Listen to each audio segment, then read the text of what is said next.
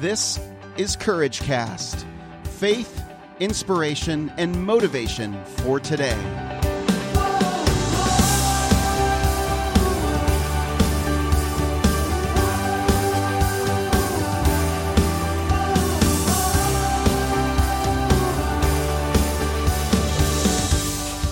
Well, hey friends, this is Eric, and you're listening to an episode of Courage Cast. I'm so glad you're here, and I'm glad to be with you. Today, the issue of time management popped up in kind of our discussions, and it actually started on our leadership group, in our doTERRA leadership group. I asked a poll question. I said, what are your greatest pains? What are your greatest needs? What are your issues that you have that you would like me to talk about on our team calls? And overwhelmingly, the issue that came up was time management. And then, so what I did was I went ahead and asked in the Courageous community, I said, what are your best ways that you manage your time? How do you manage your time well? What do you do when you feel like you are managing your time well? How do you know that you are managing your time well? Is it based on results or how you feel? Do you use a planner? Which planner do you use? How do you schedule your time? Do you have a calendar? Is there anyone here that would say they do it really well and you've developed a system that works very effectively for you? And I got a lot of good answers from everyone. And as I was reading them, and actually I started to think about this a little bit more and what it's like for me, because it is an issue for me too. Time management is an issue for everyone. I think that we wouldn't be honest if we didn't believe that time management was an issue for us from time to time. It brought me to chapter 4 in Being the Starfish by Neil Anderson. And he actually reminded me about this today as I was talking to him about this issue. And he pointed out to me the paragraph in chapter 4 called 168 Hours. Your need for assistance with time management is usually in direct proportion to the distance you are from your calling. The further away you are, the harder it is to stay focused. Many time management experts would have you believe that you have a time management problem when in fact your problem is only a symptom. The cause is that you are in conflict with your calling. Okay, so that made me kind of further expand on that in the Courageous community. And I kind of went on a rant. I hope everyone didn't see that as anything more than that, but it turned into an essay. And I thought I would read it here because I think it's important, and I would like to further discuss this issue of time management that we all have. So, in other words, we control our time. We feel out of control with our time and think we don't control it, but we do. We are responsible for everything we have done, where we are, our situation. We have to first own it. Once we get that out of the way, the owning it, then we have to ask ourselves the next question, which is, what could be causing the symptom of time mismanagement? It's a symptom. It's not a problem. The problem is not that we have a time management problem. It's really just a symptom. We're mismanaging our time. So what is the cause of the symptom? What's the cause of our mismanagement, our time management issue? And the answer to that question is going to be different for all of us. We are going to focus on whatever interests us the most at any given time. For some, it's getting caught up on Facebook for 10 minutes, then realizing it and stopping, then catching yourself on Facebook again because you feel you might have missed something. And before you know it, over the course of the day, you're on it for 2 hours in 10-minute increments throughout the day. And so I think that's what Neil Anderson means by being distant from your calling. It could be Instagram. It could be Snapchat. It could be getting caught up with emails. It could be going on Facebook Messenger. It could be a number of things. WhatsApp. Anything, any interruption. Periscope.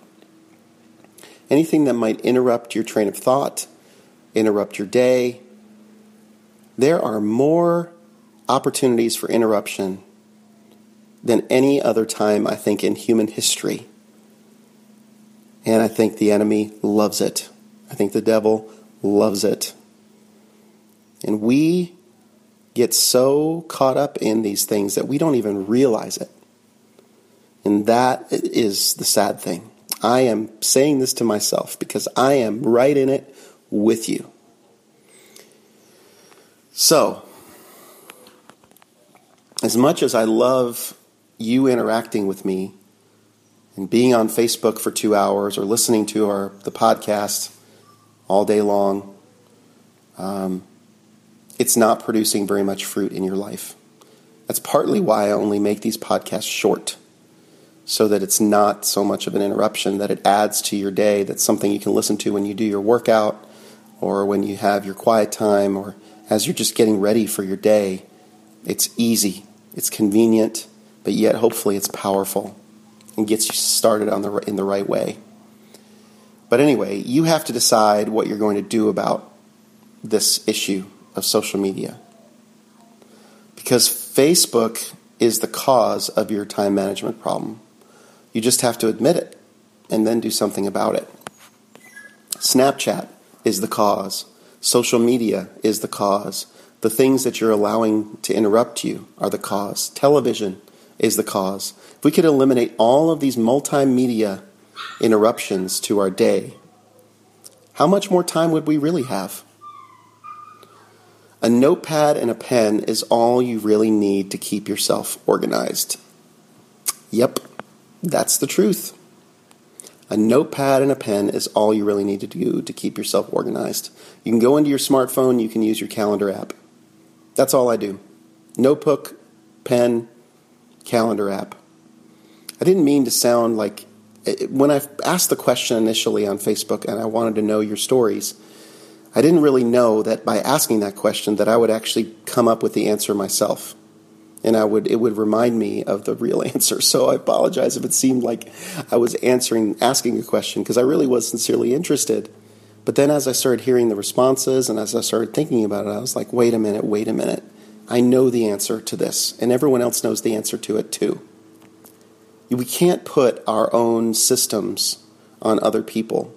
There's some foundational things that we need to do, of course. But ultimately, that's not the problem. The problem is not the system we're using. You've got to keep yourself close to your purpose and develop the discipline to say no. Boundaries, boundaries, boundaries is what I go on to say in my little rant here. And get really clear what you're going to say yes to. Until you become convicted about this, resolve to stay focused on this and commit to follow through on your conviction.